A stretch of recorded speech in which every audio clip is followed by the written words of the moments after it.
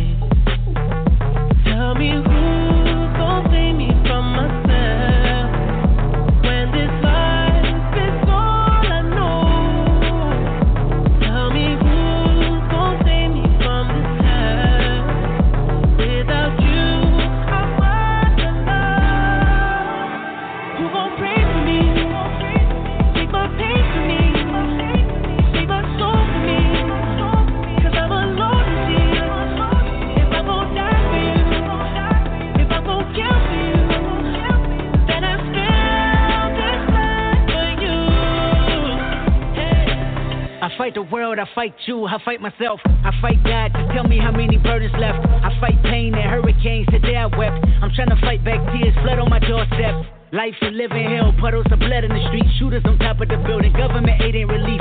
Earthquake, the body drop, the ground breaks, the poor run with smoke lungs and scarred face. Who need a hero? You need a hero, look in the mirror, there go your hero. Who on the front lines at ground zero?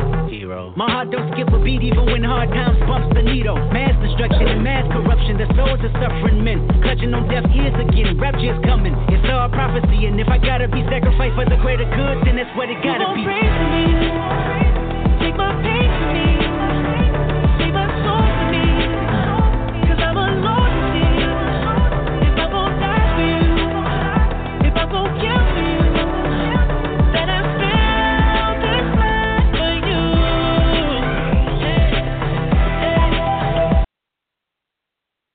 All powers to oppressed people, African power to an African people, and black power. It's your brother, National Chairman Yang Nkrumah. I prefer the title, Your Brother. You know, that puts it more on an intimate level. Your brother, National Chairman Yang Nkrumah, coming to you again on this Tuesday. People's Black Panther Party for Self-Determination, Blog Talk Radio, Independent Radio, the People's Voice, an opportunity for you to share with us, for us to share with you, for us to begin to, build together, come up with some real tangible solutions to the problems that we collectively face as African people here in America. As always, man, I want to thank the listeners for taking their time out on a Tuesday around this time to share their Tuesday with us, to begin to build and just spend this time together. And so I want to thank the listeners for that. You know my philosophy, African communalism. African communalism. Together there is nothing that we can't accomplish. Together there's nothing we can't accomplish. And our individualism only ensures our destruction and our doom. Man, we're coming today. Today is on 5 on the black hand side. 5 on the black hand side. And I'm going to tell you why I particularly enjoy our 5 on the black hand side programs, the days that we do this. Because this is an opportunity, it's an open discussion. Whatever has been getting your goat all couple weeks long since last we spoke, talked to you, whatever concerned you, what you've seen on the news, hell, what's happening just in your general location. Now, 5 on the black hand side is an opportunity to talk about that, to address these issues, and prayerfully let's come together and come up with some solutions if there's a problem. But this is why I like that 5 on the black hand side. I love our shows like this because, like I said, it's just an opportunity for us to be so informal and just really to rap and see what's going on. I wanted to start out, I wanted to talk about a conversation I had gotten into. I'd seen some posts, and prayerfully I hope some of these brothers attend the show today because, you know what I mean, they were very verbal. If not verbal, very, had a lot of comments where just really into the discussion on Facebook when it came to the post. So I personally sent out an invite and invited them to come on the radio program. So I hope they accept me and take me up on that offer and really come and express their side. And the conversation was about, should the Africans here in America, should the black people here in America vote? Should we participate in the political process? And I was surprised to see, I mean, I've heard the comments before. I've seen and heard people's sentiment who says that, voting is a farce. It doesn't accomplish anything. Why participate? In fact, I think this was a direct quote from one of the posts on there. Why participate in the system? What was the brother's name? Who had addressed me directly?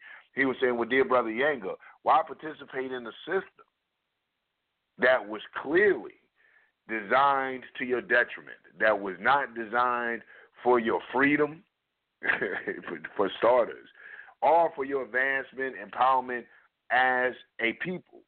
Why would you participate in that system? And listen, that is a very good question. Who would keep playing a losing game? Who would keep running a losing race? It would almost seem ridiculous. It would seem quite foolish. Why would you continue to do that? But my thing was this is, how do you not participate in the politics that address your everyday life? I can understand, I can understand when we talk about on a national level a lot of times. Voting for the presidency and a lot of these, these offices on a national level, I can see how it would be difficult to see how that would affect you. We saw, especially when you talk about our community, let's be real. Our program is all about being real. And a lot of times when we come real, it doesn't always make us your favorite people.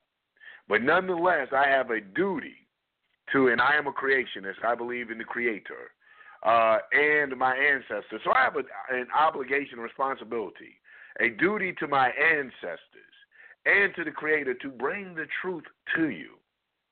Now, I'll try to sweeten it a little bit, for lack of better words. I'll try to find a way to deliver it so it isn't as painful, so it doesn't leave as bad a taste in your mouth as the truth has been known to do on many occasions. But nonetheless, we must deliver the truth as revolutionaries. It's a charge that has been placed upon us. When we took up this mantle, when we heard this calling and responded to the calling of being a people who have pledged their lives to the upliftment and enlightenment of African people here in America and throughout the diaspora, then that comes with it. That's one of the conditions, and in some cases can even be a consequence. And that's truthfulness. You have to be truthful to the people. And so, in my being truthful to the people, in my acknowledging the truth of a situation, I can see how it would be difficult to feel the connectedness on a national level, especially when you're involving national politics, when you're talking about national politics and African people in America. Our community is just full of apathy to the political process. Not only do we not get it, we don't give a damn about not getting it. And this can be dangerous for us on so many levels, and we see it every day. I was telling the young man in my response, and I corresponded back and forth on the Facebook. I said, voting, and especially locally, is the difference between a police station and a library in your neighborhood. Is the difference between a police station and a library in your neighborhood. This is what gives the oppressor the audacity. This is what makes them audacious enough to do the things they do to us as a people. And, you know, and I'm talking about economically, I'm talking about development-wise, I'm talking about when they come in our neighborhoods, because they know that there is no pushback politically. They don't care about you picketing. They could care less about you picketing if that picketing doesn't have any real political, economic, or social power behind it. It has the potential for all three, and especially for social power, when you're talking about bringing awareness to injustices that affect us as an African people here in America. But we don't follow it up socially because we're socially defunct. We're socially arrested in development. We're socially retarded. Is that politically correct to say? I don't even know if you're supposed to say that. But we're socially retarded. So our protesting are little more than minor nuisances. It's noise. It's a net on an elephant's ass. You get swatted away because there's no ramifications behind it. There's no repercussions behind the protest, behind our speaking out against an injustice perpetrated against us as a people. There's no what's behind it? We see a prime example of that. We see Kit Patrick, is that his name? I'm not the biggest sports fan, but I believe it's Colin Kirkpatrick. The guy's been all over, so I'm quite sure that's his name. And we see that him launching this protest, this taking a knee, speaking out against police brutality and assaults against the African community here in America by representatives of law enforcement, the police officers in common language. So we see him taking this position. And it is a very powerful position, and he is a very influential person that has the clout, has the sway, has all the things, has the platform to bring, millions of, bring this awareness to millions and millions of people. And yet, we don't capitalize our lack of a connectedness, our lack of really seeing how this could advance us socially. If we should have come together, and I'm not talking about coming together on religion, I'm not talking about coming together kumbaya because we eat the same foods, but coming together because socially we're looked at as the same, we're put in the same social conditions. Treatment is basically the same if you're a melanated person here in America, if you're a minority person here in America, and especially if you look like, I don't care what you brothers and sisters are calling yourselves. I don't care what you're calling yourselves. If you look like a Negroid, if you're of the Negroid influence, if you look like a black person here in America, you're subject to a specific type of treatment. And here you had Colin Kaepernick point attention to what was going on, and due to our lack of identifying, or coming together under that, identifying that being a particular problem to us, specifically as black people, all of us, and saying, you know what, for the time being, let me put my desires to the side and let me get down with this NFL boycott. Let me do something to show that socially we're unified against the oppression that is targeted against us as a people. But the number against us has been so thorough, the job done against us has been so thorough, that we don't even identify with one another like that. We don't feel our brother. You know what I'm saying? You know the old saying, do you feel me? We don't feel our brother or feel our sister. So we can't identify. So even we will circumvent, sidestep, or step over justice or the opportunity to have some justice or to make a statement for justice because we can't control our physical desires, because we have to have a football game, or because we have to have a certain product from a certain place. We can't economically boycott anything. This is a deficiency. This is a deficiency.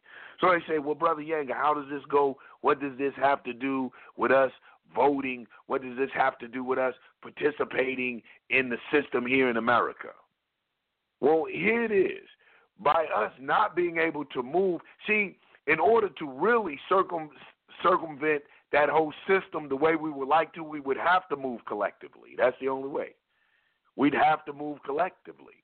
But since we don't understand, in my opinion, of course, the importance of moving collectively like that, then we must begin right where we're at. We must reach the people right where we're at. And a lot of times, the revolutionary jargon, the revolutionary rhetoric, the black nationalist rhetoric or the black nationalist speech spooks the everyday masses of the people. And this is a shame because it's not spooky language. Because it's not spooky language. When we say, brother, then why does it spook the everyday masses of the people? How, what is causing them to run from this? Black nationalism is as natural as breathing. You should want to be near those people who eat like you eat, dress like you dress, relate to what you relate to, identify to the things that you identify with. And even if you can't find the commonality in the dressing and the eating, then the thing that you do have in common is the treatment that America places upon you, or the category that America places you in if you're a melanated person. Even if our diet isn't the same, our dress isn't the same, our religion isn't the same, our language isn't the same, the treatment of the black man and woman here in America by America is the same, and if not the same, at the very least, very similar. There's no denying that. I would love to see a brother, sister deny that the treatment isn't at the very least similar.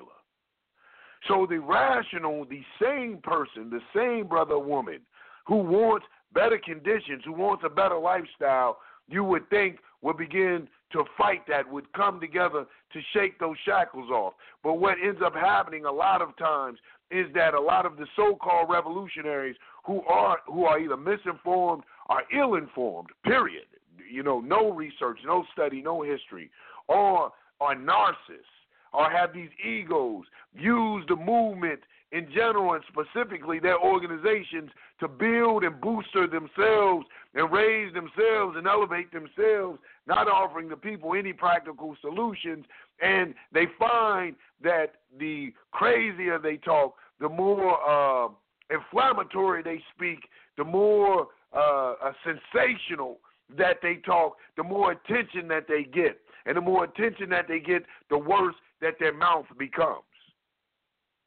Then you have this group of brothers and sisters who become marginalized, those brothers and sisters who really want to participate in the liberation struggle of African people here in America, those brothers and sisters who really want to change the living conditions of African people here in America, those brothers and sisters who really want to see our advancement and empowerment of African people here in America marginalized and disenfranchised and disillusioned by the empty and sensational rhetoric of the so-called revolutionaries. What am I saying? That brother and sister who are trying to make a living and eke out a survival and change the living conditions, look at that brother and sister who is espousing or talking that extra revolutionary rhetoric and say that nigga is crazy.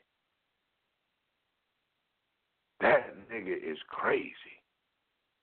There's been this over fascination with dying. You gotta be ready to die and we're not promoting the living aspect. This goes into the apathy of our participating in the so-called processes that govern our everyday life. Why? Because if you're constantly teaching that you must die for the revolution, you must be willing to die, death, destruction, die, then what's the point in investing in, thinking about, or building a future?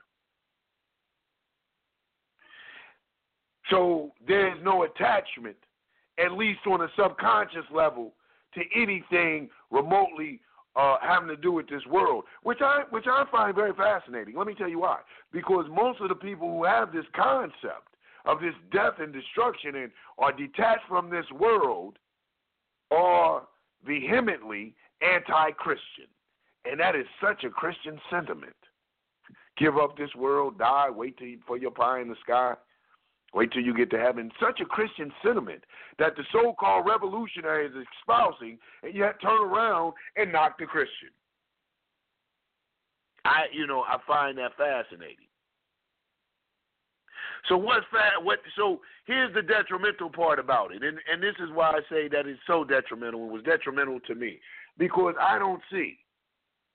This is my opinion, of course. And then again, you're listening to the People's Party, People's Black Panther Party for Self-Determination, Blog Talk Radio. We're rapping. Today is 5 on the black hand side. It's one of those Tuesdays where we're just discussing and we're getting it off our chest and we're talking how I feel. It's open topic. The floor is open for anything. Press 1 and I will recognize you, and we can begin to palaver. We can hold this discussion. We can talk about this, or if you want to bring up some other things, we can look into that. But I wanted to say this. Let me say in my conclusion in saying this, that we find with this type of sentiment why it leads to an apathy, why it leads to being disconnected from participating in a system that affects your everyday. Here's why I say that that's dangerous. One of the reasons I say that it's dangerous because of what it produces. How is it that we can pay rent, we can pay light, we can pay water, we can pay taxes on our food and our clothing, we can pay property taxes, we can do all of these things. They can keep their hands in our pocket. They keep their hands deep in our pocket. They take it. Hell, FICA gets it out of your check before you bring it home to your family, and you turn around and say, I won't have anything to do with this system. Why, even this European used that as incentive and motivation to begin his revolutionary struggle, to begin his fight for independence. Didn't he scream, no taxation without representation? When the so-called queen, when they thought that they were going to keep taxing this colony over here in America, what did these Americans say? Said, won't nobody get paid today? We'll dump all the tea in the harbor. Won't nobody be drinking tea today? And there was racists in that. Even blame, that's why I say, listen, sidebar. The history of racism, why even they blame the Native Americans for that act, according to their history book. They've never been taking responsibility for what they do. Quick to blame a minority, boy. I bet you the Britons was killing every Native American they seen after that. Supposed to Tea Party. But I'm saying that to say that even this European will not allow him or herself to be taxed without representation, yet you and I will participate in the taxation and gladly, freely, from our own accord, say that we don't want representation, that this system doesn't have anything to do with us. And it's amazing because this is the same thing, this attitude, this sentiment is the same attitude and sentiment that lets a white racist police officer with a white racist police force victimize and terrorize an all-black county. You can go into a county that's 85-90% black and the police force is white, and every couple years in November or whatever, they'd have signs in the yard, so-and-so for police chief, so-and-so for sheriff. But we don't participate in that. And so that pig has endorsed, has sponsored, has been caught giving permission for his officers to beat a nigga's ass. Excuse my language. Verbiage alert for the babies out there. And so he is giving permission for his officers to beat a black man or a black woman down. Then we want to be out there with the signs, picketing and protesting, screaming about how racist this police chief is, the police chief's history, how he got transferred from one police precinct to another and is still practicing the racist tactics that he practiced, or his racist or her racist antics that they practiced at the last police station. Well, I tell you this, all of this could have been avoided. All of this could have been avoided. All of this could have been avoided because when you saw the sign in the yard that said so-and-so for sheriff, you rolled past it. You didn't take a second look. You didn't stop by the polls. You didn't double check and do the background check on that racist cracker. Then you wait till he kills a Negro. You wait till somebody black is maimed or hurt or brutalized or terrorized by the local Gestapo, by the armed wing of this repressive society, the police force. Then you want to get all up in arms. What about being proactive? What about preventive measures? This is the difference between the revolutionary and the reactionary. Let me go to my phone lines. Let's start with our National Minister of Justice, who has a mic open. Minister of Justice, your mic is open. That's Howard, sir, and to all the family on the line. You're hitting the nail right on the head. If we think about it, they're catching these politicians left and right suppressing voters, getting rid of ballots. And the majority of the people they're doing it to are black people. And the thing is, if your vote didn't count, they wouldn't be going through all these changes, because if we all decided that we were going to vote, it wouldn't be. They don't have enough cheats to be able to get rid of everybody. That's right. So they try to enact legislation, whatever it is that they can do, because they've been bullying their way. They bullied their way into the White House because Trump did not win by popular vote. He was won with the Electoral College. Also, you have how they bullied their way into the Supreme Court. Nobody wanted this person there, but they certainly let him go there. A lot of things that's happening because, and if we decide that we're not going to vote, you know how much worse things would be? Right now, they're afraid, so they take certain measures. But if we all decided we just not going to vote, we would go right back to the 18 and 1700s. And just like you said, as far as that fighting, it always baffled me how I could go into the hood and I would see something falling down, and there would be a sign in the yard, vote for such and such. And the same individual that's been in there for 30 years, because Congress, they only get 2-year terms. How do you stay somewhere for 30 years and you come up for election every 2 years? And that there is another problem. They're not calling it organized crime. They call it the machine. They got a different word for it. That's machine. right. So but the one thing I wanted to touch on before I let go is the young lady. She's about 14. She was 14 years old. Threw her to the ground, and they were pulling her shorts up over her bottom. And I was so disturbed by what I saw when that man grabbed her short, the hem of her short. I, through our organization, I got in touch with the Sarasota institutional abuse. Institutional abuse is kind of is different from regular, like they got ACS or BCW, but the bottom line is that's for inside your home. Institutional abuse is when something happens in school, and you within one of their pillars, you are allowed to call these people. They do an investigation. Well, I called Sarasota, Florida, and what I was told, the loophole and the reason why, the first person I think of is little Tamar playing with a toy gun. When was that against the law? But my point is that what she said to me was the only people that they investigate are people who are caregivers. So since the police are not considered caregivers, that's why they're allowed to beat our children the way they do, with no consequences of anybody doing any type of investigation. And I think that's a really big aspect that needs to take place. You shouldn't be able to beat up a child. You're not supposed to. That's right. You're not supposed to handcuff minors. And let alone do what I saw done on that. But see, we slipping because a lot of us don't know the law. Like I have said, it's got to be a reason why they get away with this, beating up these kids. And how come they're not being investigated? At the very least, it's child abuse. But it's not child abuse according to the fact that they are not considered caregivers. So, but if you or I was to go out there and beat that girl up, they would charge us with what do they call that? Something hurting a minor, causing a minor assault on a minor and this and that. Well, why can't they be charged with the same things? And they can't be charged because they are the same system. They are the same system. Right. However, I implore everybody to investigate this in your own hometown. And they're going to tell you the same thing because they're not caregivers. Well, there needs to be legislation. And I would go into the fact that there is legislation. And that legislation is it comes from the United Nations, Human Rights Division. Go ahead, sir.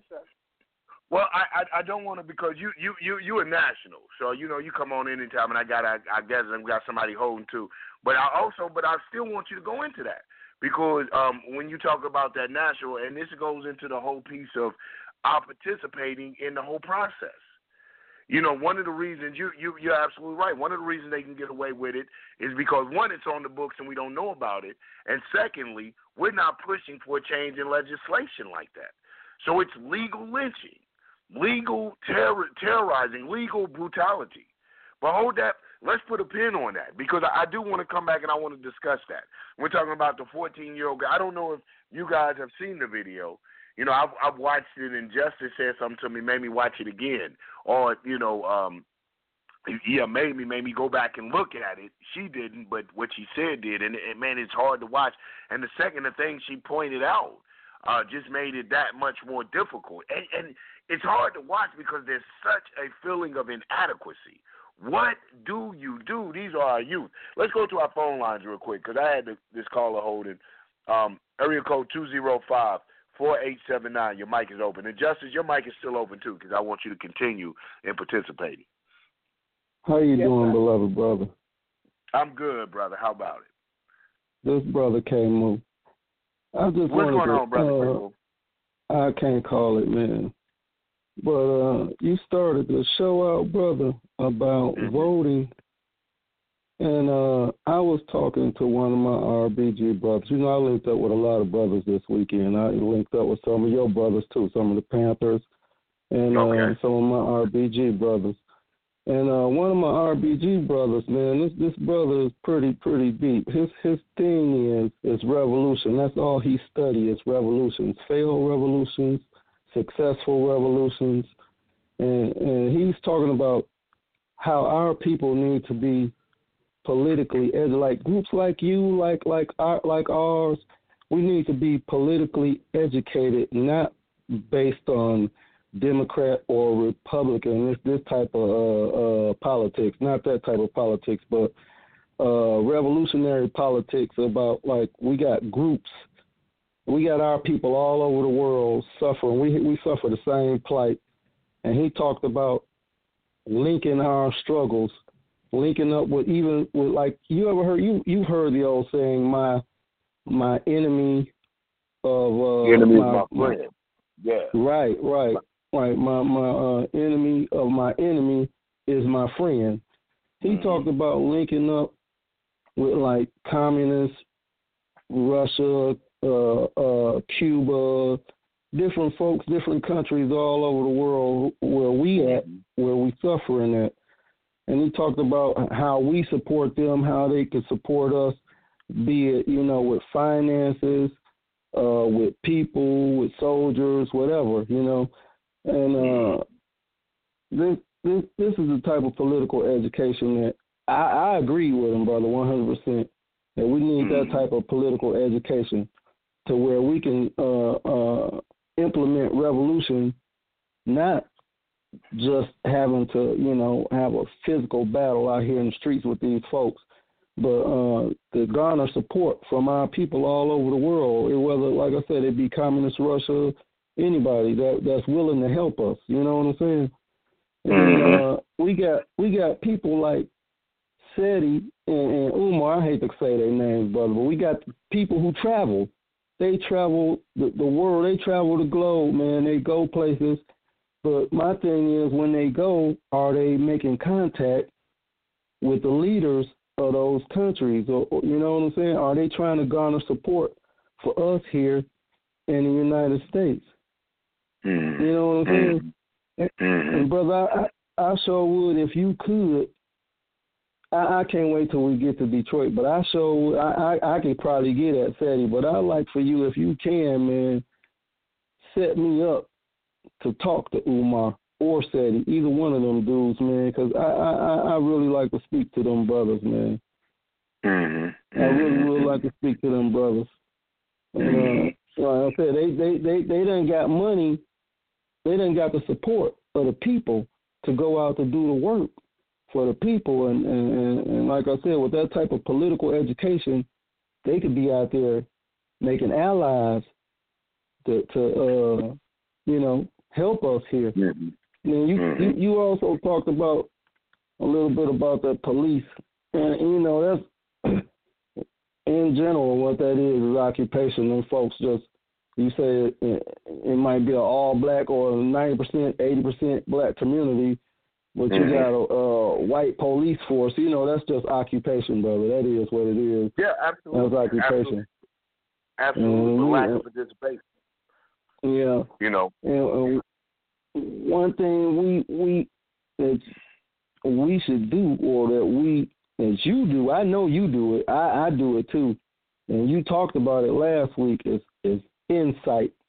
We got to incite the people into action, man, whether it be action of support, financial support, moral support, violent support. Man, brother, any support is better than no support. As long as the people are moving, we doing something. And that's what it boils down to. And that's what it boils down to, brother. Go ahead. Like I said, when we do make it to Detroit, man, we need to sit down and discuss some planning about how we're going to incite the people into support and into action. And like I said, you know, we talked about it a little bit. I'm going to let you go after this, bro. We talked about how Brother Khalid used to come to Detroit, man. I watched this brother, man. When he used to come to Detroit, man, the people would come out, and they didn't. Now, they would be Christians, they would be Catholics, they would be Baptists, they would be Muslims, they would be Panthers, they would be Garveyites, they would be RBGs. Everybody would be there to see this brother, you know. But he could incite the people, man. For some reason, that brother had that charisma that he could incite the people, man. And it didn't matter what they political persuasion or religious, you know, thing was. He made them lead that. When they came in them doors, that was it. It was the Khalid show. you was with that, you know. But I just wanted to bring that to you, bro. Go ahead. Yeah, let me jump in here what you do, because you said a couple of things I wanted to touch on. I don't want to lose my point. First, let me say about this, Dr. Khalid Abdul-Muhammad, who was, you know, an outstanding, was an awesome. And he was, man, you know, he was an orator. Man, not only was he a speaker, he was a leader. From those people that I've been blessed enough to be close to, who was blessed enough to be close to him, they say he was a man's man. And the few times that I've had the opportunity to meet him, I'm not going to be one of these brothers that he'd say, I was a student of, because I didn't have it like that. I did have the pleasure of meeting Dr. Khalid Abdul-Muhammad a couple times, and, you know, sitting in his company, especially when he was doing the whole thing back and forth to Cleveland with the Gina May, which he started in Cleveland. So I really had an opportunity to see him come around a lot. But one of the things, though, understanding, and this is my opinion, in the times of Dr. Khalid Abdul-Muhammad, one of the reasons he was sensational is because that was the moment. Dr. Khalid Abdul-Muhammad's time was to shake us back up into action, to, you know, get the scales off our eyes. Here you had a man that had the ability to articulate the problem, and not just articulate the problem, but to say it in such a way that it would ignite a fire in you. It would disgust you with the condition that we lived in, and he clearly demasked our enemy. No longer didn't leave anywhere for that devil to hide behind. He exposed that devil. Oh, did he expose him in the most awesome way. He didn't leave any room for the devil to pretend that he was anything but the devil, and he was uncompromising. And so Dr. Khalid Abdul-Muhammad did that, and he did his job well. Now, in my opinion, here's our failure, and I know you get on me, Camus, and this is one of the things I love about you, dear brother, because you will keep your brother straight. But one of our failures, I feel like, in the movement, and when I say movement, brothers and sisters out here listening, I mean movement in the literal sense of the word as a force, as a verb, an action, move, the whole thing. Right. I don't use movement synonymous with organization. A lot of people, when they say movement, they're speaking about an organization. I don't believe that the Black Panther Party is a movement. I don't believe that the UNIA is a movement. The Nation of Islam is a movement.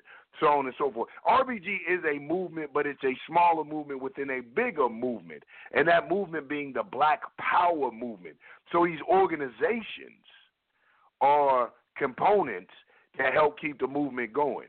So Dr. Khalid Muhammad, what he did, in my opinion, is he came and he galvanized the movement. He put some fire to that thing. He threw gasoline on some sparks. And now everybody's become awakened, at least to a sense, and they can clearly identify the enemy. I know that there's people who can quote Dr. Khalid. Hell, I have some Dr. Khalid Abdul Muhammad quotes. I can go verbatim because he's that cold. But after waking the people up, after galvanizing the people, after having thrown water on the sleeping people, now it's time for the programs to be implemented.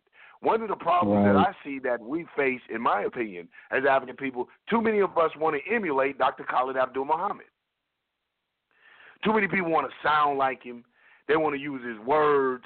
They want to come off like Dr. Khalid Abdul Muhammad. And Dr. Khalid Abdul Muhammad, rahimahullah ta'ala, may God have mercy upon Dr. Khalid Abdul Muhammad. He has done what Dr. Khalid Abdul Muhammad was commissioned to do. Now that we have been awakened, now that the fire should have been stoked upon us, now that a coal has been placed in our britches, and we should be jumping and bouncing back and forth in the endeavor to empower African people here in America, that now that job is done, where are the programs? Right. Where are the next? Where's the next phase of it? So this is what I would like to see us do as African people in it, to commemorate, to really honor the memory and the spirit of Dr. Khalid Abdul Muhammad. We must begin to implement the programs that bring about this wonderful and magnificent change that the Honorable Dr. Khalid Abdul Muhammad knew that the black man and the black woman here in America was capable of achieving. That's that. So we must take his vision and go to the next level. And those students of Dr. Khalid Abdul Muhammad who are trying to do that, I commend you. I really do applaud those brothers and sisters. And when I say students, not just the people who were fortunate enough to sit up under the doctor, but also those people who have committed their lives to studying his teachings and trying to implement some of his philosophies and ideology and perception towards black nationalism, empowering African people, and their contributions to the Black Power movement. Secondly, to address, and I see you, caller, I am coming to you. Like what you said about the brother who studied revolution, and I'm a student of revolution myself, and I can appreciate that. And he's right, that in order for our revolution to really be recognized, in order for it to really be taken off, it must be acknowledged as an international revolution. I am a firm believer in that. I believe that this will begin to get some of our political prisoners free, because as long as they can criminalize our freedom fighters and political captives, as long as they can deny that they are freedom fighters and political captives, that they were participating in a real revolution, a justified revolution, and until this government acknowledges that, then they will always hold them as criminals for unrealistic amount of years, like they've been holding them now. But when they begin to acknowledge them as freedom fighters, then we will see like what you see happens all over the world when they free the Nelson Mandelas and other political prisoners, based because they were what do they call them when you disagree with the political process? Dissidents. They were political dissidents. So so they get it on that. Now here's where we have to be careful. Because we look historically, we have worked with the communists. We have worked with the socialists. We have worked with every group of people who say or profess therefore their anti-oppression and anti-exploitation, and me being, at my economic philosophy being African communalism, that being translated a lot of times into socialism, I am anti-capitalist. You know what I'm saying? So I do, lean towards, when I sit with some of the socialists and some of the communists, I can understand, I can identify with their economic philosophy. Here's why I have a problem with, though, is because since they are European and they're addressing other Europeans, the prominent problem with them will always be economic classism. It will always be an economic problem. And us Africans here in America, I tell them, when you're talking about America and capitalism in America, that the economics is synonymous with race. Economics is synonymous with race. Frantz Fanon said you're rich because you're white, and you're white because you're rich. It's synonymous with race. They got there. And a lot of times when we get with these other organizations, our causes get pushed to the back, and their causes take president. What I'm saying is, get with the revolutionary communists. And their leader, Bob Avakian, man, he's dynamic, man. Bob Avakian will articulate and talk about the black struggle like you wouldn't believe. He will acknowledge that the black man is the catalyst to an international revolution. And when I say black man, I'm talking about black man and woman. White boy will sit there and spit the cold, hard facts, and he's right. But at the end of the day, I don't know if anyone has went out and bought the Revolutionary Communist Party's constitution, because they do have a constitution. Believe me, these white boys have plans. Should America not, be what America is trying to be, or accomplish what America is trying to accomplish. And in their plans, like even their plan for us, when we talk about for those separatists, they say that they're even going to have to vote to allow, in their constitution now, that they're going to vote to allow whether or not they will let black people separate. So even if we supported the communists, or more specifically, the Revolutionary Communist Party, we would still have to participate in some form of democratic process to see if they would allow us, these same Europeans, would allow us to separate. We must remember that it was the Communist Party who sponsored W.E.B. Du Bois against the Honorable Marcus Messiah Garvey and the Universal Negro Improvement Association, African Community Leagues. It was the Communist Party who sponsored that. So the Communist Party has always had a concern, in my opinion. And for you third development, so-called original Black Panthers out there, feel free more to get on the line if you like. In my opinion, that was one of begin to be the decline of what we call the Third Development Panther Party, or some people call it the original Panther Party under Defense Minister Huey P. Newton and Chairman Bobby Seals. In my opinion, of course, one of their demises was the lean towards Marxist-Lenin ideology, towards that communist philosophy. We see it going from a black nationalist overtures, even though they never really came out and claimed black nationalism, feeding the community. Every program they had was geared towards black people in the very beginning. So you don't have to call it black nationalism. When you're doing for black people and empowering black people and telling black people you can be self-sufficient, that is black nationalism. You don't have to call it that. It is what it is. If a cat meows and chases I don't have to call it a cat. You know what a cat is. So it was black nationalism. But as the party began to catch momentum and a lot of other little internal things, Defense Minister Huey being locked up, the leadership, people who have studied the history know the history. But I'm just speaking very broadly and vaguely.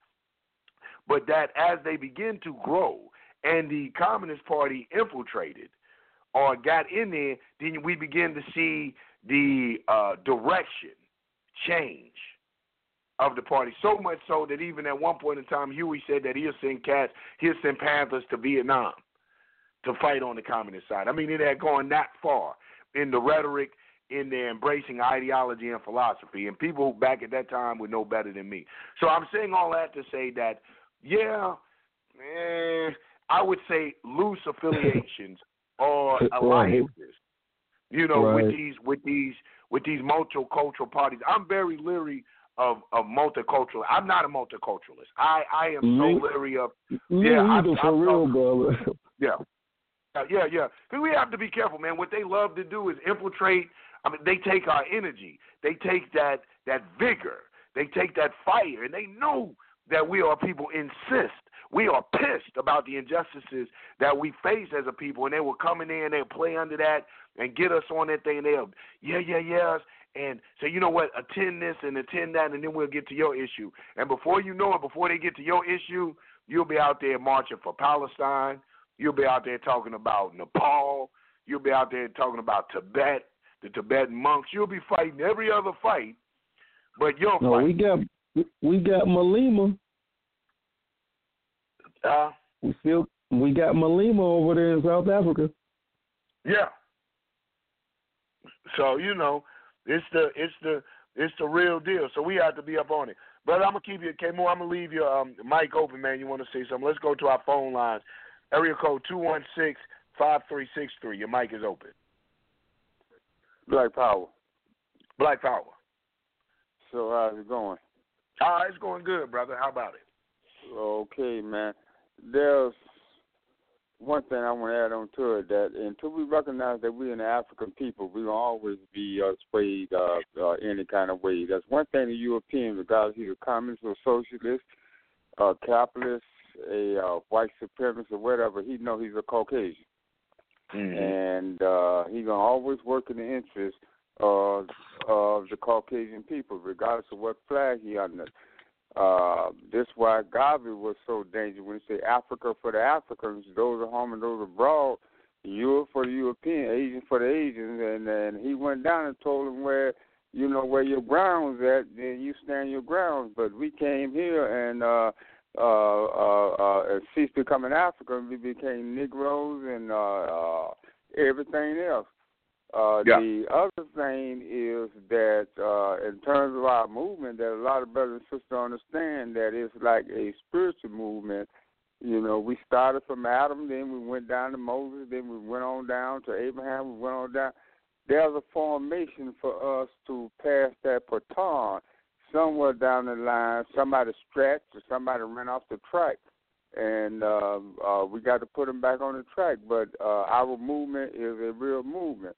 The other thing about the political prisoners is that as long as that we try to get them to recognize us as prisoners of war, I was a prisoner of war, and I dealt with the communists. The communists set me up in Louisville, Kentucky. Gus Hall and all those suckers and fat-ass pigs, man.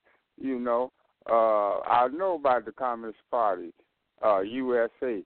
But one thing that we have to recognize that the United Nations is dominant peoples of color.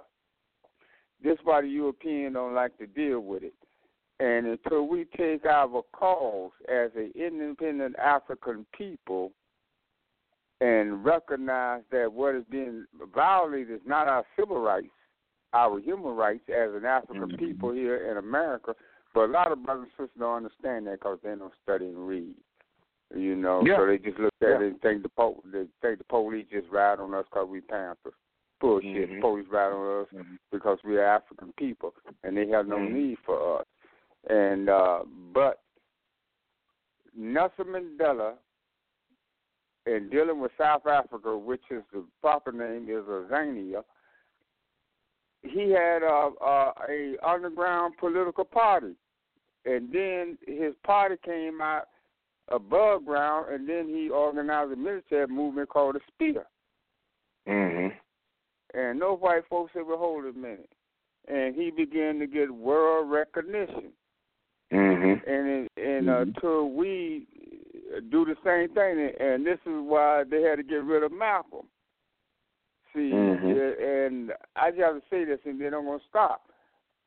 Dr. Khalid dealt with the issue here of a Black Power movement in America.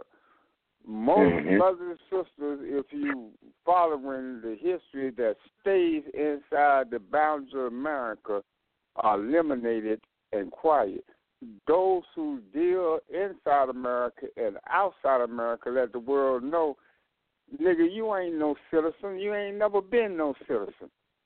And it was about economics, man. They brought you here, man, not because you can sit back and be with a white woman or chant Black Power. They brought you here because you was a worker. Absolutely. And now it's all about economics. Yeah. Exactly.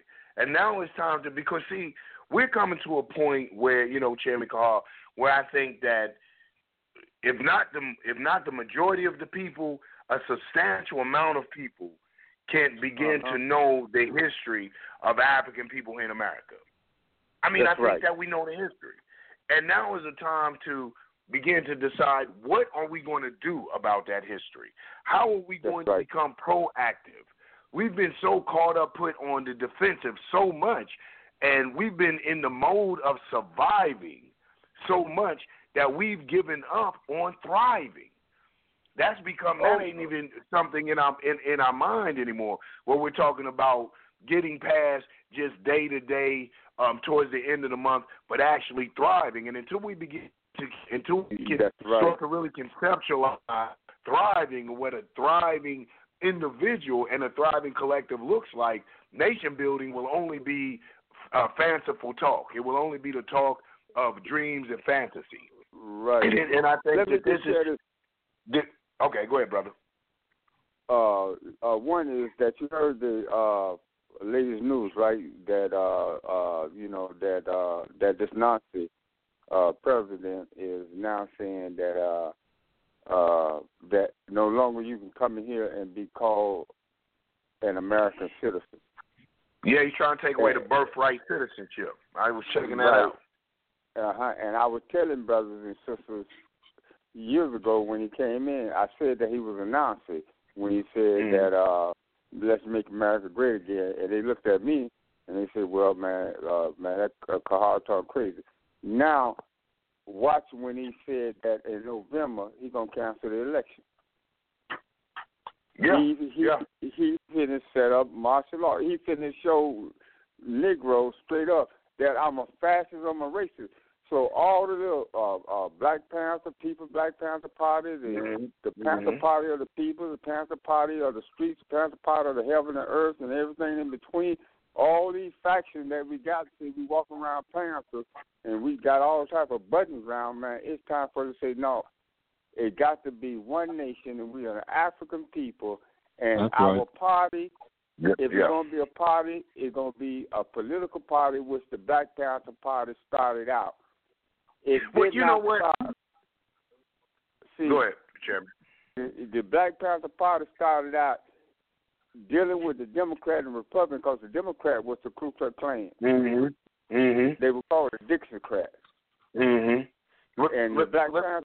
I want to go ahead and finish that up, and I want to jump in here. Okay, with Fannie Lou Hamer, Stokely Carmichael at that time, Kwame Ture, Queen Mother Moore, and a whole lot of other brothers and sisters came together and said, no, we have to have a independent political party. If we do not lock horns, if we're not getting into this arena to lock horns, see, it's something to walk around a stadium but not participating in the game. I'm tired of walking around the stadium. I'm ready to bomb heads. Right. And that's the whole point. And this is, I want to touch on that too. And I see you call up coming right to the lines. Is that, and that's a point that you touched on too, that we have to understand. This is why I understand this whole unity, and this is where a lot of people get upset with me about. I understand this whole unity, but unity on skin complexion, I'm not with. I don't think that is going to work. Then I think that we have to defy unity. Right. Because I tell people, because there's different Panther formations or different parties doesn't mean that we're not unified. When you're talking about a nation, listen, this is what I tell my people.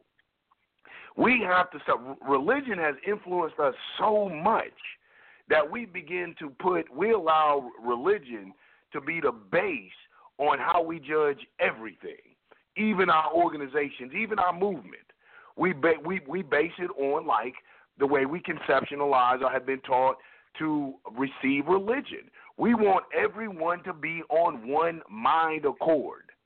We want everybody to think the same, act the same, look the same, dress the same, and speak the same. And African people here in America are diverse people.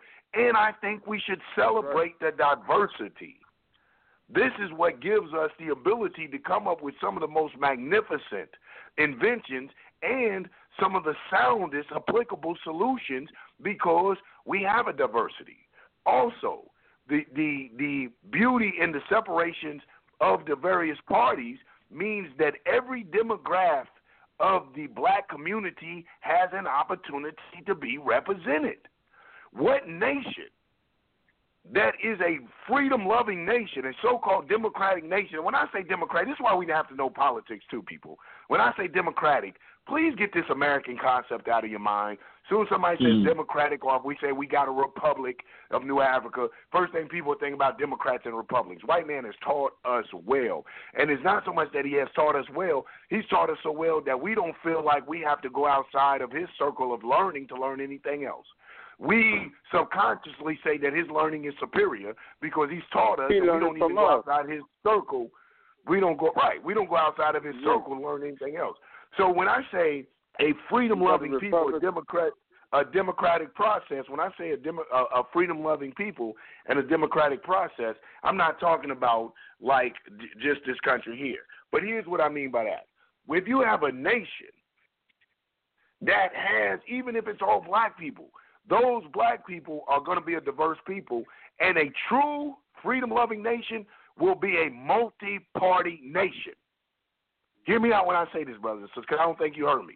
I see a lot of the brothers and sisters on Facebook, we need unity, all these Panther parties, all these different organizations. You need them. You need them. Because when you're talking about a nation, in order for that nation to really be a democratic nation and represent the masses of people that inhabited that nation or make up that nation, they're going to need a party to address their specific issues. So a nation with multiple parties is really closer to any democratic nation than a nation with a one-party system. There's no such thing as a nation with a one-party system. You mean to tell me everybody in that nation disagrees with the concepts, the philosophy, the ideology of that one party? No. That's a death post. It's some type of tyrant somewhere. It's like in Iraq. It's like hold on, Chairman Carl. Then I'm gonna go to my phone line real quick.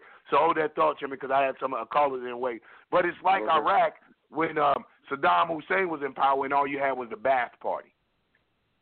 Didn't America use that as one of the pretexts to go in and remove this man from power, saying that was a death post, saying that he was a tyrant, that he had a one-party system? So let us be careful in what we're saying. Let us be careful in our thinking. We should celebrate the diversity in our community, and there's nothing wrong. I wouldn't want to live in a nation with only a one-party system. That means there is a lot of the demographic in that particular nation that is going on unrepresented. Chairman Carl, hold that thought. Let me go to my phone lines real quick because I see someone has been holding for a moment, and I want to make sure that I get to them.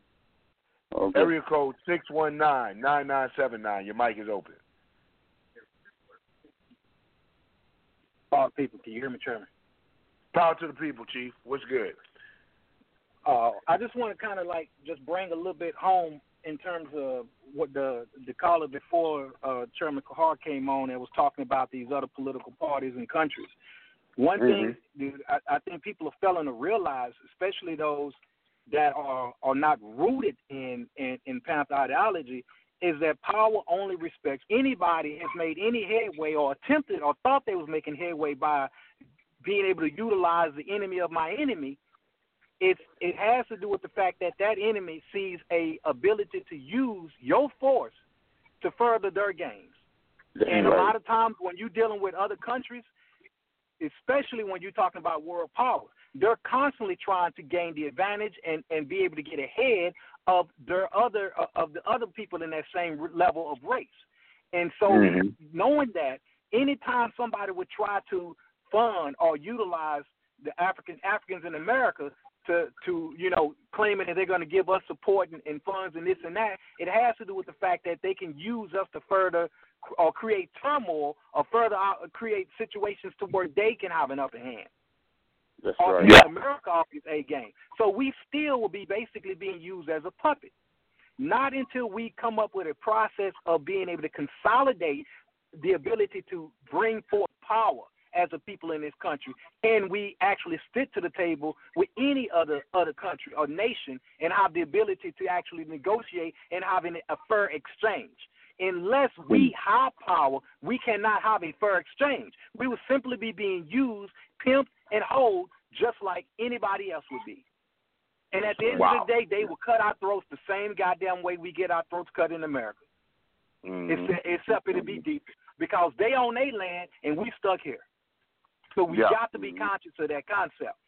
Number two to that same thing is what we also got to realize is that as we talk about coming together, unifying this and that, we have to work toward the building of infrastructure.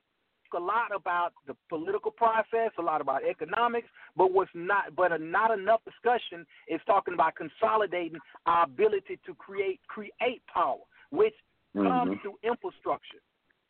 See, as a black people here in America, part of our biggest fight that we have is that a lot of times when we're trying to tackle dealing with oppression, we're at the same time trying to address self-identity. See, unlike Africans on the continent or Africans in other parts and diasporas, they are sitting on land. By them sitting on land, they have developed a culture around that land base, around that climate, and around their conditions on that land. Here in the United States of America, the African in America is not operating from a standpoint of a land-based fight, a land-based revolution, or a land-based fight against oppression. And so, therefore, we are suffering from a self-identity crisis in addition to trying to fight oppression. So we are a landless-based people trying to figure out who the hell we are and trying to figure out where we going to go, and then trying to figure out who we going to side with to be able to employ power. It is a totally different scenario. Brother, do you have any remedies? Can you suggest any remedy? The remedies is kind of going back to us realizing that we have to address things from a standpoint of infrastructure. So when I say infrastructure, I'm talking about us actually building from the standpoint of developing manufacturing, developing products, developing the ability to be able to even implement economics or implement something of power or exchange. Example. People talk all the time about, hey, you should be self-employed or be able to deal with economics so that you're not working somebody's job. Okay, well, we have to be able to create jobs which create wealth, which and at the same time can create positions of power for ourselves. So as we come together as these different organizations, going back to what you was talking about, the RBG and so forth, we have to be talking about, okay, the members of our organizations, the members of our corps, the members of all these different fractions that we're dealing with, what can we bring to the table as a consolidated effort to be able to implement something that can be used to bring us in positions of power? So I'm going to stay on my constant push for saying that infrastructure has to be pushed. With infrastructure, that means we need to be working toward development of engineers, development of architects, development of trades, things that can be taken if we want to deal with other land bases or even try to establish something here. Things that can be taken to build up that land, to build up an economy, to build up a world base or a power force that can actually engage in exchange. Because rhetoric is not an exchange. Even just come by labor, that's still a slave-based exchange. If all I got to offer is just my labor, then what is that other country or what is that other power going to do with me other than what? Use my labor. And that means what? Throw me in the military or throw me in a position where I'm still in the same oppressive rat race that I'm fighting here in America. But if I have the ability to produce goods and services that can empower and that create wealth and that can create trade, then now I can come to the table as an equal. Right now, going back to the continent of Africa, what China, Russia, United States, or these countries are fighting over is the natural resources in that land, on that land. And they employ and enslave Africans to extract those resources. So mind you, that land, again, and those resources and those commodities that these other countries are after fuel their nations. So if we want to respect and get the same respect of having a power base, then we have to deal with things from the standpoint of resource-based empowerment. And I don't hear enough of that being discussed. Resource-based empowerment. So that's how we have to come together. Black Power. Black Power, and I can agree. And that's the National Chief of Staff, Brother Ward. And I agree with him wholeheartedly. Resources and lands, is where it's going to. Is where it's going to come from. Talking about, and to add on to what my dear brother is saying, when you're talking about the African in America, however, and us lacking the resources in the land, one of our first starts is going to come, has to be about conscious, active participation in our own self-development. The brother was talking about, he was talking about institutions, which I love. So before we get to the schools, I'm telling these everyday cats, Like, we need to have schools, but what we need to get these mothers and these fathers is to be active on the PTA, the school board, to be active on the vote for the who sits on the Board of Education, to start going to school board meetings, to understand the curriculum in the school, to start challenging the curriculum and demanding. If we don't have the resources, if we don't have the wherewithal, if we don't have the means to have our own schools right now, to demand that the curriculum in the current schools, especially if these schools are in an area that we are the majority, that these curriculums in these schools are reflective of the people in that locale, meaning us. Don't sit here and pump this bullshit in our school that isn't reflective of African people. But until we participate at the very start, and I'm not saying that they're going to give in to that, but what that will do is two things. One, it will show us, our participating in that will show us how to or how not to run a school, run that sort of institution, and also it will show the hypocrisy in the system that a lot of us have a blind faith in and don't know it. This is why I always advocate my people getting involved in some form of political process, because I'm not saying that the political process, I'm not saying this system is made for us, but it will, our participating in it will expose the hypocrisy of the system, and God willing, or ancestors willing, or just common sense willing, will begin to motivate the people to say, hey, you know what, this is some bull stuff, this is a farce, this is not for us, we must begin to create, and not just create, but enact. Create it and begin to live it a way, a system that is beneficial to us. But if we just are constantly, like Chief Ward was alluding to, he didn't come out right and say it, but I kept getting the impression, well, we're just dependent on the system and just floating through. Not, no attachment to resources, not even trying to get anything that remotely looks like a resource. No institutions, not even having the initiative, not the inspiration nor the motivation to begin to build our institutions. And those people who do sell us those ideas or just that, selling us ideas, they know that secretly we desire that, so they dangle it in front of us like a carrot and nothing ever comes to fruition. Despite our constant financial contributions, our time and our energy, we never see anything come to fruition except for the individual who was promoting it or being the spokesperson for it getting richer off of our labor.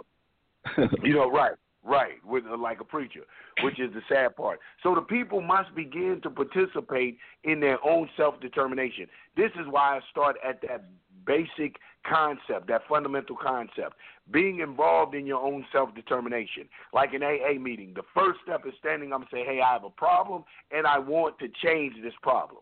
Then we can begin to look at some changes. But into the African people, like my Chief of Staff Ward was saying, as long as we're content and comfortable with the rhetoric, as long as we have somebody screaming in our ear that every now and then soothes our soul and lulls us into some type of passive state, or at least a state of a little temporary comfort, we forget the larger struggle. We'll take that little bit of medicine for the time and just forget about everything else that ails us. And if it doesn't ail us directly, then I'm talking about we won't even address that ails us as a people. There's a lot of things going on in this dynamic with the African here in America. And one of those things is, like what Ward was saying, is that lack of self-identity, but trying to fight that, an identity issue, and being trying to empower oneself in a country that was designed for your disempowerment is a difficult task. But it's a task that has to be had. Because until you know, and it isn't even about, when I say know who you are, let me say this, and I know that our people, our cultural nationalists and the likes on the line may have a problem with this, but when I say know who you are, I'm not necessarily talking about what part of Africa or some ancient understanding of Africa. I'm not necessarily talking about that right now. When I say know who you are, I'm talking about, like point number 5 says in our manual, know the true nature of this decadent society and your role in this nature or in this decadent society. Building from there, because that is going to dictate the treatment, how people treat you. And once you know why they're treating you like that, that will help you in your response to that treatment. It will help you in building your defenses and launching a sound and solid offense by knowing how you're perceived nationally and internationally. And that's one of our, to me, in my opinion, that's one of our biggest problems. When we talk about, it goes to everything from just everyday socializing with one another and in this society to institution building, because we don't see the need to build institutions. A lot of us are still. Go ahead, brother. Now, I want to ask you if you could do me a solid. Mm-hmm. I believe Detroit could be a pivotal point for us, and I'd like for you to push this Detroit thing, bring the Panthers, bring all of the different factions of the Panthers, bring them, and let's sit down and build, brother. Let's sit down and build. We can put the word. We can put the word out there. You know, we put the word out there, and brothers come, and we can build. You know, I think one of the things in our building is we're going to have to agree to be able to disagree. Keeping in, you know, and stating our primary goal and objectives. What is our primary goal and objective? If as long as our primary goal and objective is the liberation and empowerment of African people, especially me being a black nationalist, I'm talking about directly right now, specifically us here, starting with us Africans here in America and then throughout the diaspora, no problem. You know, I think one of our biggest problems, though, it goes back to, like I said, we have this religious cultish mentality. So when someone comes up and says, hey, you know what, that's our problem, but I don't necessarily agree with that view, or I don't think that that's the cause, we don't know how to disagree. We think that when we discover veganism, we think that's the solution to the world's problems. And anybody eating meat is contributing to the delinquency of the black man. You and I have set the example. You are Panther, I'm RBG, and we agree and we disagree, and me and you get along fine. We can do it. Yeah. It absolutely can be done. I think, like I said, when you set the goal and objectives, and you're the same goal and objectives, it can be done because the movement is the same. The organizations, we're going in the same direction. The vehicle may be different. Someone's driving a truck. Right. Someone's on a motorcycle. Someone's in a car, but they're headed to the same destination. And I think that's the key. And just realizing that we're trying to achieve the same destination. You know, we're heading in the same direction. You know, but just being realistic about it, though. We have to be. Yeah. Hey, my heart bleeds for it, brother. My heart bleeds for it. Yeah. We're going to get it, brother. Yeah. We keep on, you know, we keep working at it, and we keep knocking it down. Everyone playing their particular role. Everyone doing what they have been commissioned to do. Everyone doing their specialties. And all of that will contribute to the advancement of African people in America. I am a firm believer in that. You know, but we have to stop being cowardly. We have to stop turning the fight inward. You know, it's easier to fight with your brother than to fight the oppressor, the blatant oppressor right outside with the big stick. You know, the consequences are a little different when you go up against the known oppressor than sitting here arguing with your brother over trivial, mundane things. Right. You know, and in this struggle of ours, there is no effort that we can afford to scoff at. We don't have the luxury to tell any black person that is contributing to this struggle of ours that isn't the right way or that isn't enough effort. Now, don't get me wrong. I'm saying this: if someone thinks that their solution is sound and that it's solid, by all means, you should present that, and you should present it in such a way. You know, coming from the Islamic tradition, God says in the Quran, He says, and argue with them in ways that are best. You should present your facts and your argument, for lack of better words, in such a way that it is sound. And any people that are really committed and dedicated to a solution to the problem that we face as African people in America shouldn't be opposed to hearing a sound proposition or a sound solution to the problems that we face. Not if those individuals are sincere. You know, And I think that this is one of the things too, lack of, and that's something else that we want to talk on. That in my opinion is one of the things that hinders us is that lack of morals and ethics in the revolutionary movement. We've allowed any people to come in and masquerade themselves as revolutionaries, and you will find this being one of the only movements or one of the only places that you can do that. In the the gangbangers, my father and I were just speaking about this. The gangbangers are more organized when it comes to that type of thing. You can't walk around fronting like you a Crip and you're not a Crip, or you a Blood and you're not a Blood. That man, there might be some consequences behind that. Anybody, the Masons, anything. And here you and I go, professing to be revolutionaries, professing to be a people who will put their lives on the line, their wealth or whatever it takes to advance African people, and sit back and let some of the most despicable, some of the most irrepressible people sign up for the movement, and we will sit there and be silent about it. We will sit there and watch them being counterproductive and counter-revolutionary and be silent about it. And these are one of the things that are hindering and holding us back. That type of letting this type of elements get in. Listen, we're living in serious times. I don't know if you heard what Chairman Carr was saying. President Trump is trying to amend some of the 14th Amendment. Yeah. He's trying to get rid of the 14th Amendment. Birthright citizenship. And here's why that's dangerous. Not so much just him getting rid of birthright citizenship. That's testing the waters. If he can begin to change the amendments, you do know that the 13th Amendment is the only thing freed your ass. You see? So when he starts to play with the amendments, when he tests the water with some things, when he begins to deny citizenship, birthright citizenship, and change this amendment based on his whims and his desires, on his Make America Great Again type of campaign, how long before he begins to snatch some of the so-called rights?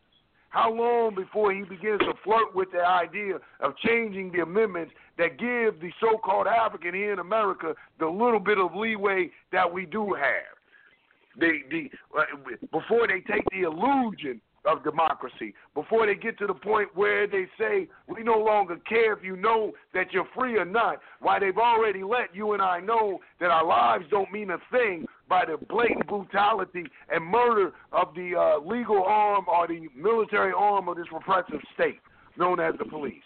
They already know what they have already let us know what they think about us. They have already let us know. So now you have them flirting with this idea of taking the amendment or changing an amendment to keep, and this is also to keep the minorities a minority.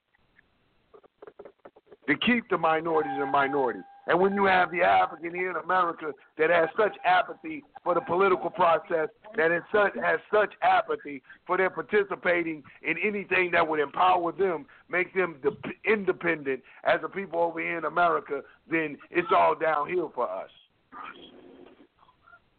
That's why we got to get proactive, brother. We have to become proactive. But like Chief of Staff says, what does that proactive look like? Issues that are now, we will talk about the politics, we'll talk about the economics, we'll talk about the defense, whether that defense be paramilitary training. We will talk about these particular things, but we'll shy away from building institutions. We'll shy away from building those things that will sustain a change in the condition of black people here in America. And it's only right, but understand we didn't get like this overnight. This wasn't an event. It was a process. We didn't develop this type of hands-off mentality. We didn't develop this this kumbaya, this I don't care what happens to me, I'm a breeze in the wind mentality overnight. It's a conditioning. And are we dedicated to the reconditioning of an African people? And what are we reconditioning them on? I love what the brother said. He said, in a lot of things, all we have to do, all we really have as a resource is our labor. And that is so true. And it has to evolve past just it being labor. But in the meantime, in between time, we need to recognize the worth of our labor. Therefore, this is when you had unions come in. These black workers we need to unify. We need to begin to get into unions. We have to capitalize. Stop allowing the capitalists, hear me, listen to these words. Stop allowing the capitalists to capitalize on our disorganization, on our disunification. We must begin to capitalize on unity. And unity is being a union on that labor. Demanding what wages are set, demanding that the working conditions begin to be favorable to the workers. Understanding the political and economic process to see the importance of why we're doing that and how that ties in to being the primary resource that we have, and that's our labor, our know-how. But since they have us in this surviving mode, in this mode of dog eat dog, that when we do get a skill, when we do get a trade, the last thing, or some type of know-how, some type of intellect to perform a certain task, the last thing we think about is teaching our brother and sister, becoming a unit, working together, ensuring that our brothers and sisters are coming through with us. We begin to look at how I can take this information, this knowledge, this know-how, and propel myself. How can I get ahead? It's all in our, they've taught us so well that we regurgitate the same divisive, disunifying BS. Niggas are crabs in a barrel. I can get farther by myself. Niggas will hold you down. That's not you, brother. That's not you. I know, exactly. That ain't you. That's and what that I'm ain't saying. me. And that ain't me. So, but this is no, for the revolutionaries on the line, I know this is not for us. What this talk is to remind us, to reiterate the prevailing mentality a lot of times in the masses. See, this is what when I talked about, a brother got on me when I was talking about the so-called conscious community in danger of becoming elitist. And there was a brother on my post was like, oh, brother, how you going to say that? And I was telling him, here's the danger of it, because the conscious community will forget about the prevailing thought of the masses of African people. Why? Because we've stopped addressing the masses of African people. We forgot who the message is to. We sit around and begin to prophesize and tell the message to one another. Now it's just become a deep brother. Yes, brother. Deep sister. That's right, queen. That's right, God. That's right, king. It's become a lot of BS. It's become feel good. It's become, we've isolated ourselves. We've alienated ourselves from the masses, even on our Facebook and the people that we kick it with so much that we've lost touch to reality. The very people that the message should go to can't receive the message because we've been amongst ourselves so long that their message sounds strange. I don't know. Sometimes you need to step out of your so-called conscious community. Go talk to some people in the real world. Go back to your conscious community. Two things are going to happen. One, when you go talk to the masses of African people, they're going to look at you like you crash landed from another planet. Not going to know what the hell you're talking about. So this is how far removed we've been from masses. And then when you spend time with them and you go back to the conscious community, you're not going to know what the hell they're talking about. It's going to sound strange. There's a disconnect. A divide between us. We forgot who the message is to and what the message is for and what this whole thing is about. It is about the upliftment and the advancement of all of us as an African people in America and throughout the diaspora. Not just a select group. Not just a few individuals. The dangers of becoming elitist. The dangers of becoming that 1%. The dangers of becoming the petty bourgeoisie. Especially in the so-called black community where we find a lot of our entrepreneurship is. And we don't see the communalism nor the socialism, but we see petty bourgeoisie capitalism out of these so-called store owners and merchants. And I'm not saying that don't get your money up. Get your money up. Make a living. But don't forget about your obligation and responsibilities to the African community. Who told you? Who told you, black man and black woman, that you no longer had a responsibility and an obligation to us as a people? Just because the chains were physically removed doesn't mean that we were let out of that contract of having to do for one another. The revolution must evolve as the tactics of oppression evolve, and we have yet to really propagate or articulate an evolved form of revolutionary action. We're still holding or clinging to past actions. We're still holding or clinging to perceptions and concepts of racism and white supremacy and all these other ills that we believe are targeted against us, and we don't understand that the attack has evolved without our defenses and our responses evolving adequately enough to really not even halfway hold off attack, but to even dress the attack adequately and properly to bring enough attention to it. Why? Because here's my proof in that. You say, well, what's your proof, brother? My proof is that the way that they blatantly kill us wouldn't continue. Not like this. Not like this. Not to the point where they don't care if you have a phone out now. They will murder you. They don't care if you're recording. Who you going to tell? Who you going to tell? And when you go tell, why should these people, like my chief of staff said, Brother Ward said, when you do go tell, why should these people give a damn when you don't bring any value, any transient value to the table? Why should I care about your plight? Why?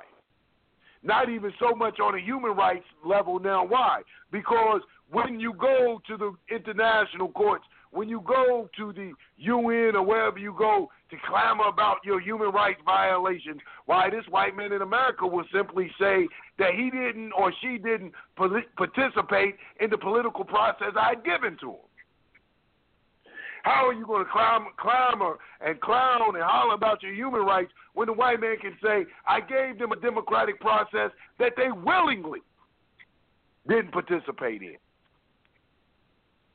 What human rights? What violations? Why democracy and the hypocrisy of the system has to be exposed, not just nationally to our people, but internationally to the world. And hear me this. Hear me. Believe me when I tell you this. Believe me when I tell you this. The world knows about the hypocrisy. The world is saying, black man and black woman, when will you wake up? How can you subjugate yourself to such treatment? How can you just walk through life and breathe through life in that country that has perpetrated horrendous crimes and acts against the world in general? And you, black man and black woman specifically, how do you have where do you find the ability to be comfortable with the people who you know don't like you, who have created a society and a system that has loopholes and traps designed specifically for you? How do you walk around so comfortably? How are you not continuously fighting for liberation and freedom, fighting for better living conditions, fighting not for equality, but fighting for liberation, fighting for empowerment? How do you not? And this is the question we begin to ask ourselves. And those institutions, like Chief of Staff was saying, those institution building starts with building the institution in your home, then the institutions in your community, your city, your state, and so on and so forth, nationally and internationally. But you must become actively involved. Do something. Start a study group at the local coffee house to address the local politics. Find out who your councilman is in your area. Find out who your alderman is. Hell, if you live in a neighborhood, if you live in an apartment, join the tenant association. Do something. Negroes have become lazy. It's fashionable to type on the Facebook. It's fashionable to jump on the blog talks or to make lives, but there's no activity, no real action in your community. Do something. I don't care if you just grab one little young brother and begin to mentor that young brother. Put him under your wing. Each one teach one. It doesn't have to be grandiose. You don't have to come in there like the Honorable Minister Louis Farrakhan and have hundreds of thousands of followers. 2 or 3 in your locale. A meeting once a week to remind your brothers and sisters, your comrades, the mission at hand, what we should be about, even if at the very least that meeting is over the phone. If you can't galvanize, if you can't organize or get the brothers and sisters to come to a physical locale, at the very least, do it over the phone. But plan to meet physically and enact some type of action. I don't care if you just got to go to the park, walk around the park one time and with a garbage bag and some gloves and pick up trash in the park. Become active. And believe me, something as simple as picking up that trash in the park, when done consistently, people will begin to see you, and if they don't join in, they may donate, they're going to have questions, and here's an opportunity to propagate. Don't be haters. If you have a blog talk radio, let me know. We can put it as long as it ain't on Tuesday at 8. If it's on Tuesday at 8, I'm not going to push it. But we can push it out there. If your show isn't on Tuesday at 8, don't be a stick in the mud. Tell people about the show. Tell them that their voice can be heard, their solutions, they can contribute their solutions to a pile of brothers and sisters who are contributing to solutions and prayerfully looking for a mega solution to address the problems that we face as Africans here in America. We must spread the word. Begin to support leaders who are espousing what you believe. I have a lot of black leaders out there I support. No, I'm not in every organization, but a lot of these leaders in these organizations I support and I endorse, and I give them a kind word, and I call into their radio programs, and I'll like a Facebook post, and I'll share something they put up there, because I'm not one who believes in a one-party nation. I'm not a cult leader. I don't believe that all of us have to follow the same thing, wear the same clothes, speak the same jargon. I understand that it's going to take this diversity to really get something accomplished. So we have to push one another. We have to propagate one another. We have to build one another up. We have to tell the masses about people whom that even if we don't follow directly, that even if we don't agree with all the time, but they say a word that might be directly to the right, they say something that causes the black man and the black woman to think, or will be a spark to propel them to some type of action. We should share this with the masses. Let us not forget our mission. Too many times we forget our mission. And when we forget our mission, when we divorce ourselves from the masses of people, we do like we did with the 14-year-old young lady being brutalized. Grown white man hitting her with kidney shots, pulling her shorts up her behind, exposing her, at the very least, not to talk about the extreme discomfort to her genitalia, the bruising, and the things that call just the savagery of this beast on a young 14-year-old. Our women, and this is what we do, we look and we put the angry emoji. I'm so angry. The little emoji with the red face. I'm so angry. While you had men there watching this exchange, and what did grown men do while a young lady was being brutalized? Pulled out the goddamn phones and filmed it. We're voyeur people. This is what we've been regulated to, that I can do no more than film it. So now, and we expect our youth to listen to us. Well, why should the youth listen to us? Because what this system has done directly has made us ineffective in our young people's lives. Excuse me. It started out with defects telling you, or the state telling you, you can no longer discipline your child. Corporal punishment is punishable by imprisonment or punishable by incarceration. They will lock you up for disciplining your child. Yet they will beat your child. So now you can't beat your child, and they can beat your child, and then tell you, showing the child, your child now, while your child is being brutalized by this police officer, that your parents are ineffective, that your parents have no way of helping you against anything.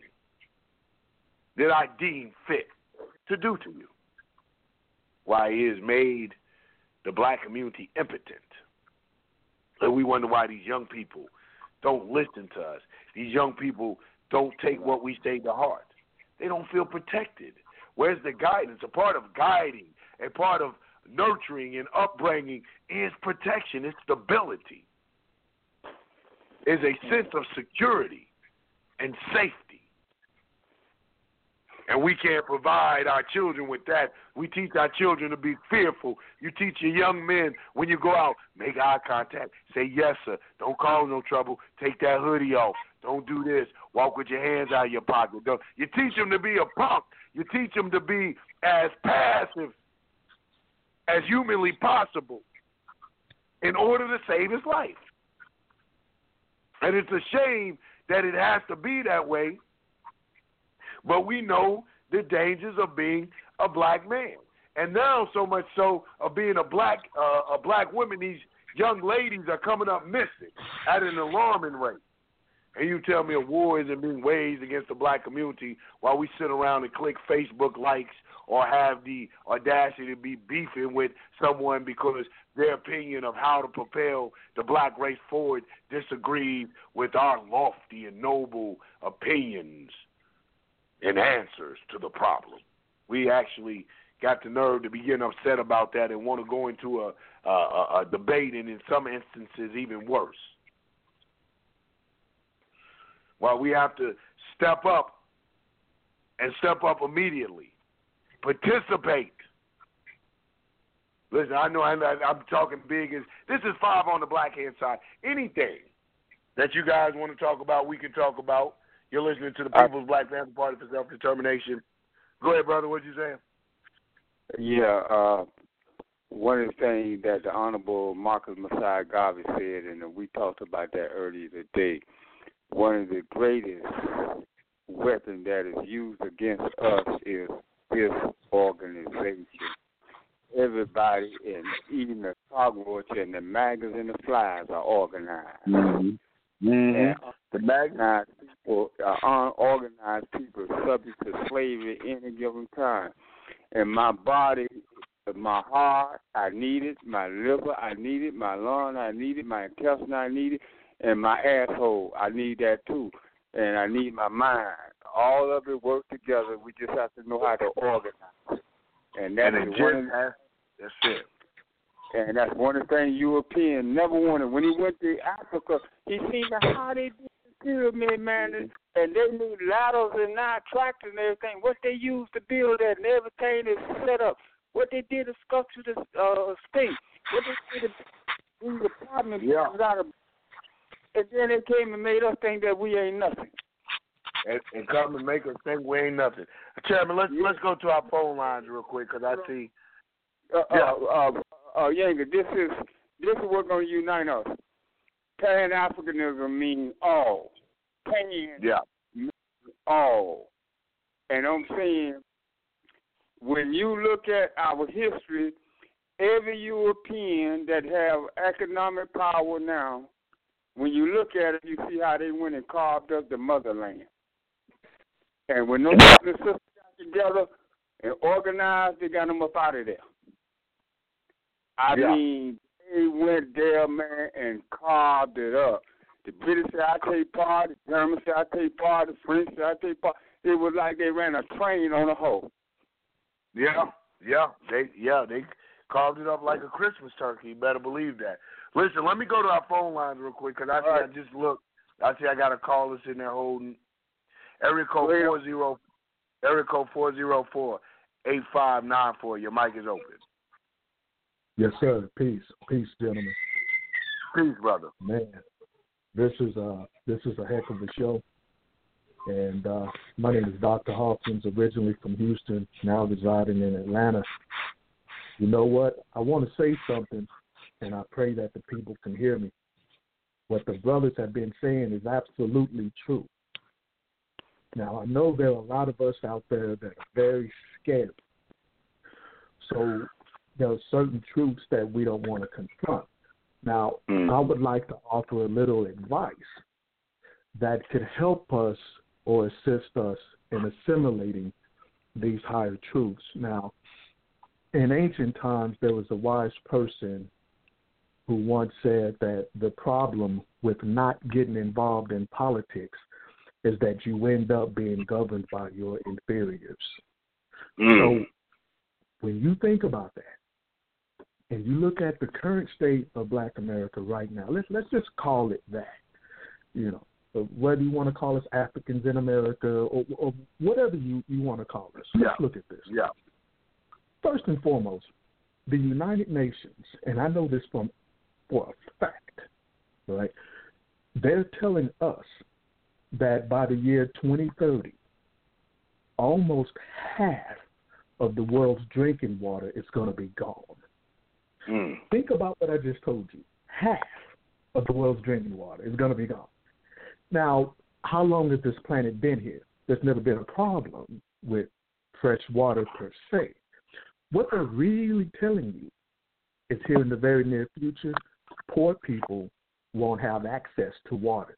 So while we're bullshitting, while we're buck dancing, while we're cooning, while we're in the club every weekend and doing our thing and whatnot, they got a plan to snatch the resources right from under your black ass. And you could think it's a joke. You could think whatever you want to think, but I pray that you can hear what's coming from behind my voice. Like a wise man always says, listen to me with the other you.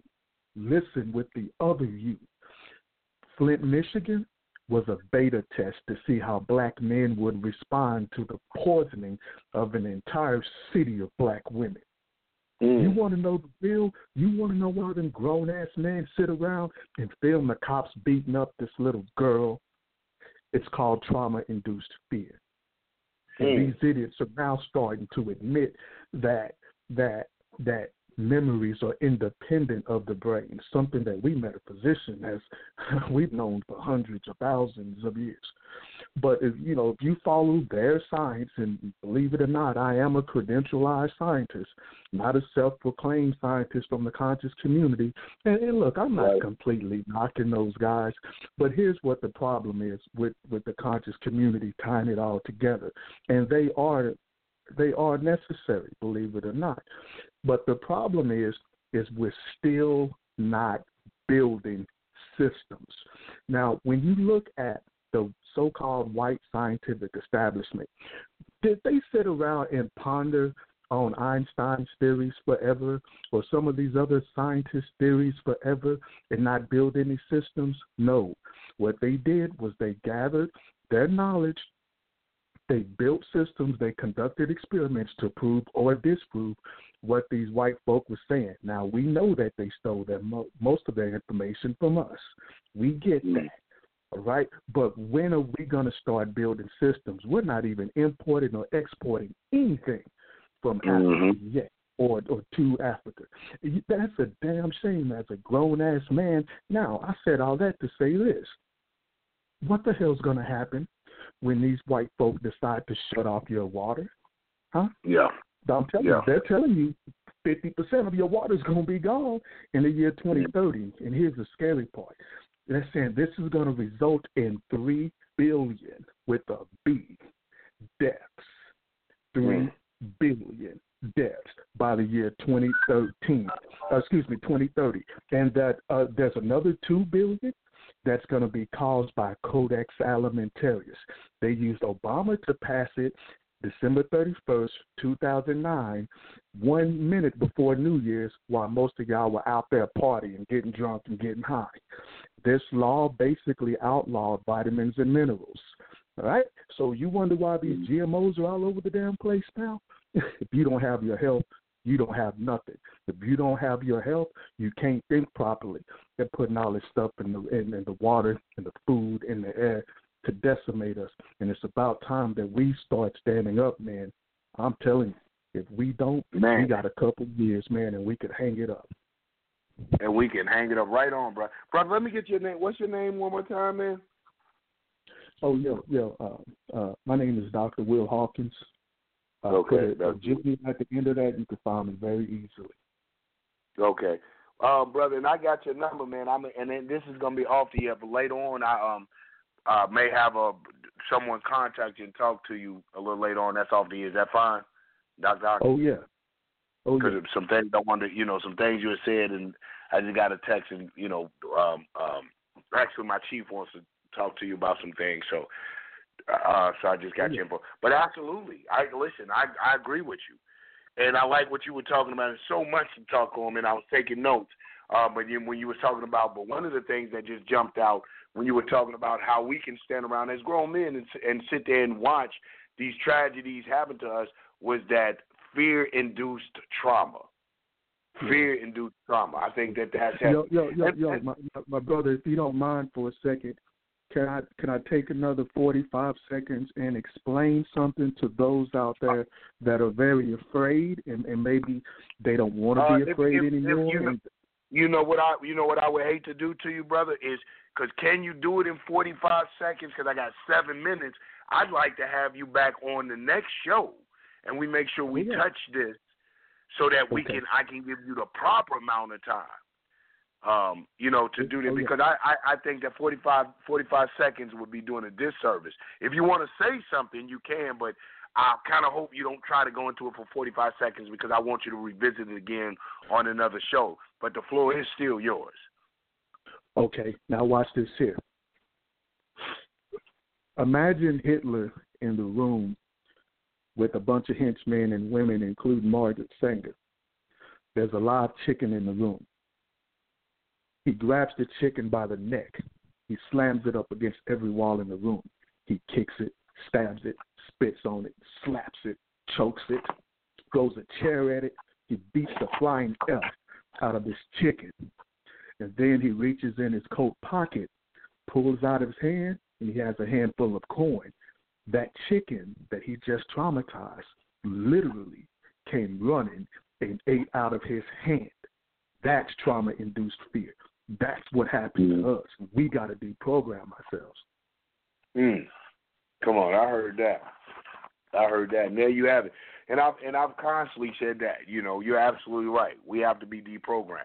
And this is what we'll talk about. On the next show, we want to talk about some of the solutions, because we've addressed some of the problems, and I know that it can be redundant to a lot of our listeners on the line who have heard these problems before, but we want to talk about some of the solutions. We have Dr. Hopkins on. We have, Tough Stab, Brother K-Move, clearly some seasoned revolutionaries on that can offer some solutions, and I want to discuss them. But listen, with that, man, we're coming in our last minutes. I want to thank everyone, like always. I want to thank the people who have taken out from that Tuesday to spend this time with us, your family at the People's Party, People's Black Panther Party of Self-Determination, and just with all the comrades on to sharing this. Remember, like I said, it's all about communalism. It is all about collective works, collective mindset, us putting it together, and that's the only way that we're going to get the job done is if we do it together. Individualism is a European trait. It is a European ethic.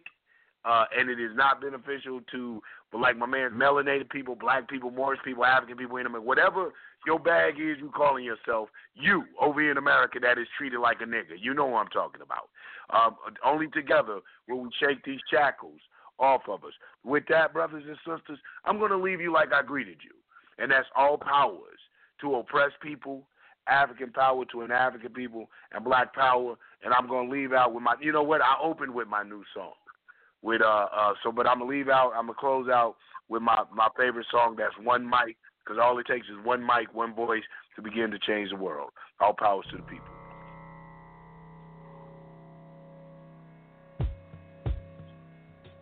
One time, yeah. Yo, all I need is one mic, one beat, one stage, one nigga front my face on the front page. Only if I had one gun, one girl and one crib, one God to show me how to do things his son did. Pure, like a cup of virgin blood, mixed with 151, one sip will make a nigga flip. Writing names on my hollow tips, plotting shit, mad balance, who I'm gonna body. This hood politics acknowledge it. Leave bodies chopped up in garbages. Seeds watch us grow up and try to follow us. Police watch us roll up and try knocking us. One one knee, I duck. Could it be my time is up? With my luck, I got up. The cop shot again. Bus stop glass burst. A fiend drops his Heineken. Ricocheting between the spots that I'm hiding in. Blacking out, I shoot back.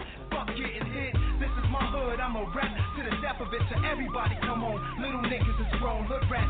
Don't abortion your wound. We need more warriors soon. Shit from the stars, sun, and the moon. And it's like a police chase. Street sweepers and coppers. Stick up kids with no conscience. Leaving victims with doctors. If you really think you're ready to die, with nines out, this is what nines about, nigga. The time is now. All I need is one mic. All I need is one mic. That's all I need. All I need is one mic. All I need, niggas. All I need is one mic. Yeah. All I need is one blunt, one page, and one pen, one prayer. Tell God, forgive me for one sin. Matter of fact, maybe more than one. Look back at all the hatred against me. Fuck all of them. Jesus died at age 33. That's 33 shots from twin Glocks at 16 apiece. That's 32, which means one of my guns was holding 17. 27 hit your crew, 6 went it to you. Everybody gotta die sometime. Hope your funeral never get shot up. Bullets tear through the innocent, nothing is spared. Niggas roll up, shooting from wheelchairs. My heart is racing, tasting revenge in the air. I let this shit slide for too many years, too many times. Now I'm strapped with a couple of Macs, too many nines. If y'all niggas really with me, get busy, load up the semis. Do more than just hold it, explode the clip until you empty. There's nothing in our way. They bust, we bust. They rush, we rush. Lead flying, feel it? I feel it in my gut that we take these bitches to war. Lie them down, cause we stronger now, my nigga. The time is now. All I need is one mic. That's all I need, nigga. That's all I need. All I need is one mic. There's nothing else in the world. All I need is one mic. That's all a nigga need to do his thing, you know? All I need is one mic.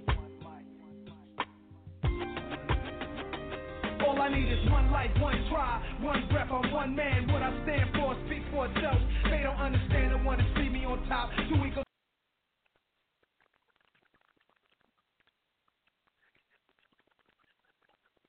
It is Ryan here, and I have a question for you. What do you do when you win? Like, are you a fist pumper, a woohooer, a hand clapper, a high fiver? I kind of like the high five, but if you want to hone in on those winning moves, check out Chumba Casino. At ChumbaCasino.com, choose from hundreds of social casino-style games for your chance to redeem serious cash prizes. There are new game releases weekly, plus free daily bonuses. So don't wait. Start having the most fun ever at ChumbaCasino.com. No purchase necessary. VGW Group. Void where prohibited by law. See terms and conditions. 18+.